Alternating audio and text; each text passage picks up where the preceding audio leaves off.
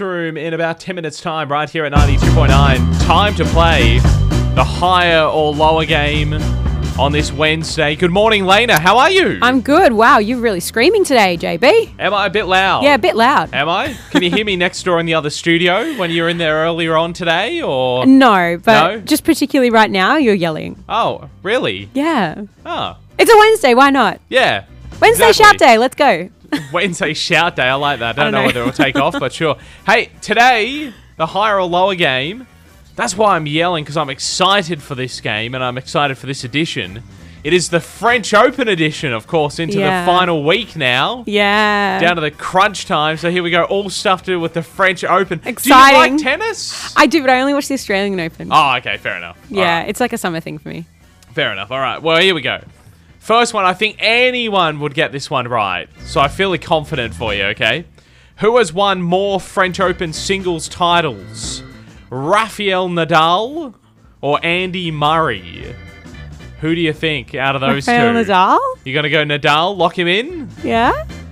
Well done. Oh, congratulations. Rafa's the king of clay. Wow. He's won 14, a record 14. That's pretty good. Between 2008 and now. And what about Andy Murray? So, did you find out his?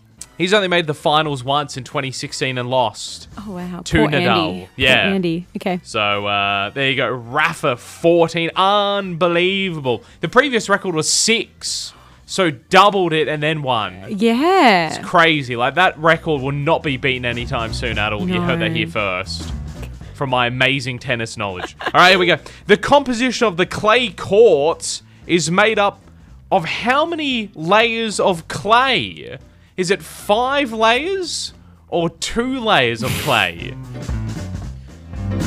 Look, I must admit, I just thought clay was clay. Yeah, I didn't know there was layers. They just, just play on it. They just go, there is the clay court there. We will have Le Grand Slam on it. We'll call it the French Open.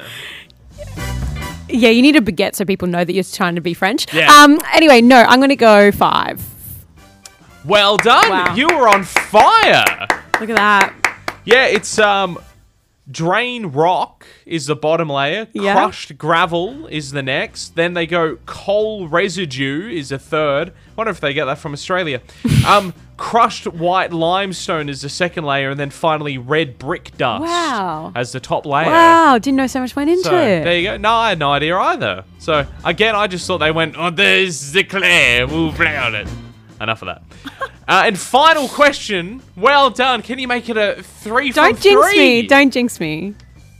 Which country has won more French Open titles? Australia or Sweden?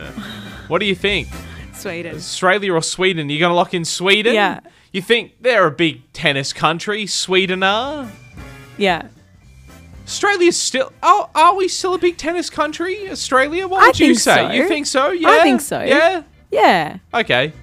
I mean, the days of like Leighton Hewitt and Pat Rafter are behind us, but we've got some up and comers. I mean, we had Ash Barty there for a good time. Yeah.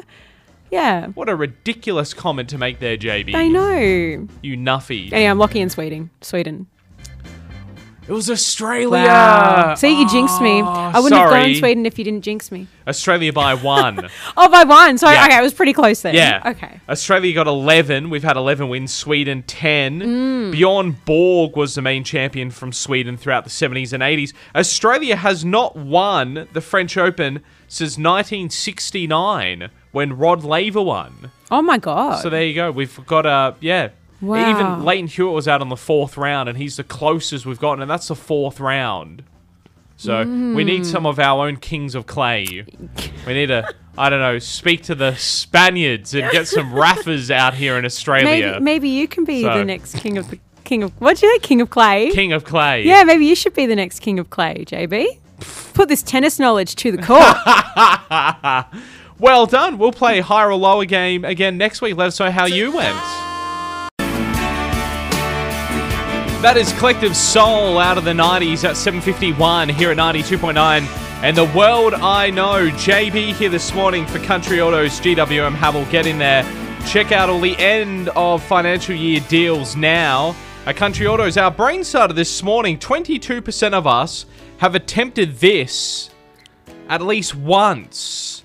No one got it right this morning. I mean, it is a little left of field. I thought I might have made it a bit easier saying that it usually involves sort of an office job or working in an office. It's not licking your nose, licking your elbow. Sorry, what? You do that in an office, do you? What kind of office are you guys working in? Drive without a license, Jennifer's gone with. I mean, I did preface this as well by saying it's something that I've done, and I'm not a lawbreaker in that I don't drive without a license, so no. The answer, 22% of us have attempted this at least once, and that is trying to crack a co-worker's password. A co-worker's? Yeah, So specific. Yeah, very specific. Right, We've tried to... I must admit, I have done this once when a co-worker's computer was locked.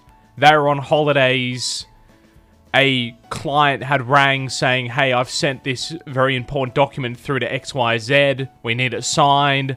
I've gone to XYZ's staff member's computer. It's locked. Tried a couple of things, you know, the name of their cat, Mr. Fluffles 123 declined. You know, I don't know, Pill Street, no, didn't work. Did you try password 123? Try password 123, of course, the most common password out there. Don't use that. Couldn't get in, so I contacted this guy while I was on holidays, and don't do this, alright? This is why I'm telling you this story, okay? If you have this, change it today, because this is where stuff got really awkward. What? I've rang the co-worker and gone, hey mate, how's your holiday? Yeah, really good. Oh, cool. Hey, just need to get into your computer and it's locked. What's your password? And he's gone, I've gone, yeah, give me the password. I'm here in front of it. All good. Oh, no. What? It was something with the boss's name and a really rude word after it that I can't say on the radio. Oh, my God. Yeah. Oh, my God. I was like, no. Dude, I'm keeping that between you and I. Oh. And now, all these years later on the radio as well. But... what, mate? It's a work computer. What are you doing that? You don't crap where you eat. No, I was like, what are you doing? Like, you know, a home computer, sure, but this is work infrastructure, and you've. Oh, how awkward for that person. We shared a laugh, but I was like, mate, you are. Look, while you're on holidays, I'm logging in and I'm changing the password to Mr. Fluffles 123. And you can look after it when you get back. Because, oh my God. Yeah, don't... See? Wow. It's JB's community service investment right there. Please, guys, if you have your boss's name as your password and something rude after it...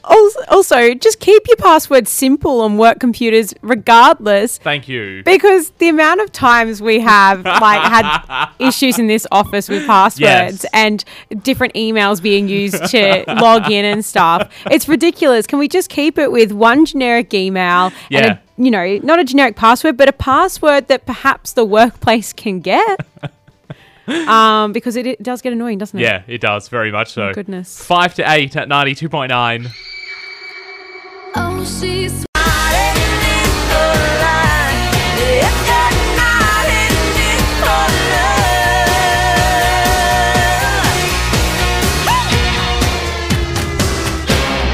I'm out of here. Shania Twain at 18 past 8 here, 92.9 JB for breakfast for Country Autos GWM Havel. Get in there and check out the amazing end of financial year deals on now. Love to know this morning, you know, when you cruise along Gunnaganoo Road and you get to the amazing Gunnaganoo Road roundabout that we all love so much. Like, I mean, I'm slightly getting off topic here, but, you know, I'm far from a local. But when I lived here 15 years ago, people going, they're going to put traffic lights in there. And then lo and behold, imagine my surprise when I moved back here after 8 years away. And guess what? Still no traffic lights.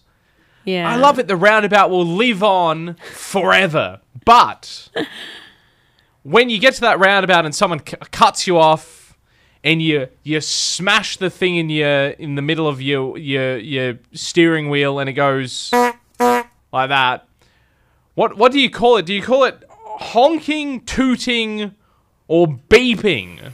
You honked me, mate. That's what I would say. You honk? That's what honk. naturally comes to Yeah. you. It's got to be... You can't... No, honk, yeah. We mentioned this to a couple of people so far this morning, and they've had to think about it. It's like, no, it's got to be your first reaction that gets into your head. You can't think about it and then change. It's got to be, when you blast them, what is it? So you go with honk. Yeah, because it's aggressive. Is that why? Yeah. What about the sound of the horn? So this is an interesting one. Someone on our Facebook page, Rory, said it's A if it's a little car, and A is a beep. C if it's a big car. That's a comical car. That's a clown car, that one. Okay. There you go. That's aggressive. That's a honk. Anita, who was a driving instructor as well. So she comes to this with a lure of background to this, I guess. She goes with honk, but a little bit of beep as well. Oh. A little bit of both. I guess it's the way you do it. If you're going to honk at the roundabout, it's a honk, right? Yeah. But if you're going to say goodbye to someone, it's like toot toot, beep beep. If you like, Or if you're at the traffic lights and the person in front of you hasn't driven off yet, and you just give a little bit of a beep. Beep. Yeah. Come on, move it. Let's go. Whereas if you're going around that roundabout, it's like honk, like right on it. You think it comes down to the context? Yes. Do you think? Yes. Yeah, right. Yeah. Like cutting me off in traffic. You get a honk. You get a. Yeah. But if it's like a little subtle, hey mate, just Start are you driving. awake? Come on. Yeah. Then it's a little like that. Yeah, I agree. At this stage on our Facebook page, honk's the winner, followed by beep, and I don't even think we've got any votes for toot at all. No one's gone with the toot. We did have two other guesses that I didn't have here. Angela's gone with blasting, which sounds very aggressive. Blast the horn. Yeah. And Raylene's gone, get the blank out of my way. Oh, okay. I know what she means now. Get the... Oh, yeah. Out of my way. Oh, Yeah. yeah. Oh, Oh, yeah. Okay. I like that last one. Hey, that's a good one. You know what? Toot and toot's another word you can use for something else as well. If the little kid farts. Yeah. And again, in that context, it's only kids that fart. Yes, You don't yes. say adults had a toot. No, that's just But embarrassing. Yeah, no. But primary school kids, you did a toot.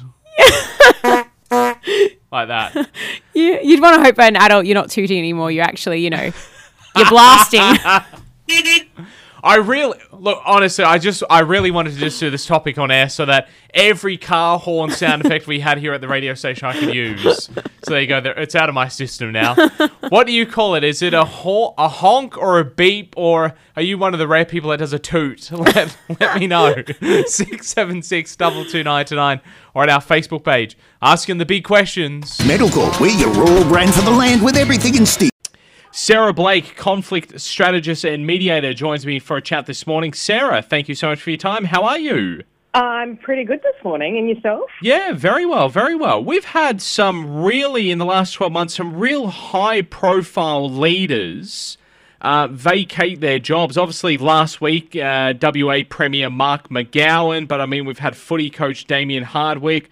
We've had the New Zealand PM, Jacinta Ardern. But I guess the unusual thing is, sometimes they retire, sometimes they lose their positions, but the honesty of Jacinta and Mark McGowan has been they're leaving because they're just exhausted and burnt out. We didn't see that with earlier leaders, I guess, did we?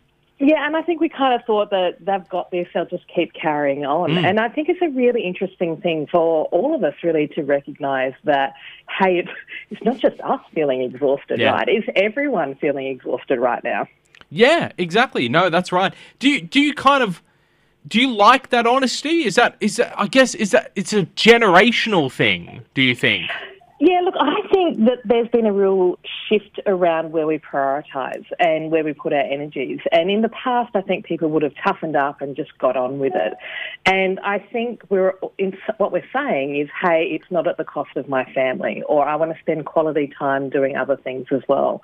And so I think it's a really interesting generational shift, perhaps. But it's tricky, right, for the ordinary everyday person. We don't get a chance to make that call often. That's very true. Wouldn't that be fantastic, right? Yes. So I think that makes it challenging for us, but I also think there's a whole pile of people dynamics that are just exhausting leaders. If you run your own business, if you're in a leadership position in your organisation, I think it's getting pretty overwhelming. We've had to juggle COVID. We've had to juggle work from home. We've had to juggle increases in conflict in workplace, and that just leaves you emotionally exhausted.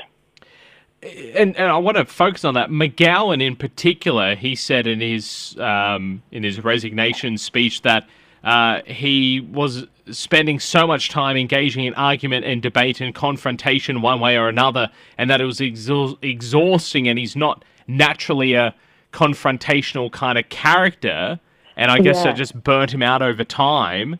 Is there ways you can kind of try and adapt to that character trait? Yeah, look, I certainly think that someone like McGowan has toughened up. He's had a career background in the military, so he knows how to compartmentalise his emotions and kind of go in and win that battle as such.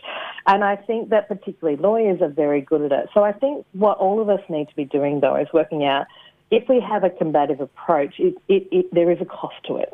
It doesn't go away. So you have to be really focused on what are we working towards, what are we trying to achieve, and what's the best way to do that so that I don't carry all the cost. Yeah, no, I like that. Do you think also we need to get rid of the judgment, I guess, that leaving a role like that you're giving up? Yeah, I think that those days are gone and past, right? And I see some in the media saying, oh, he just wasn't tough enough, he just didn't cut it. Yeah. And I think that's not fair, because I don't think we compare apples and oranges in this day with leadership, because the pressures are enormous. And the politics pressure, the combative, the having the fight.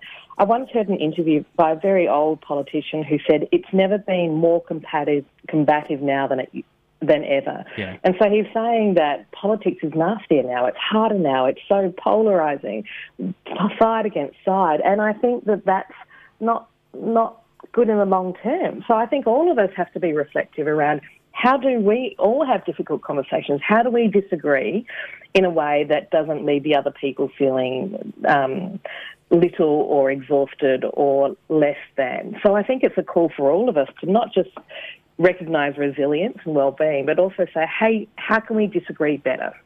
Yeah, I like that. Sarah, thank you so much for your time. Some really fascinating insights.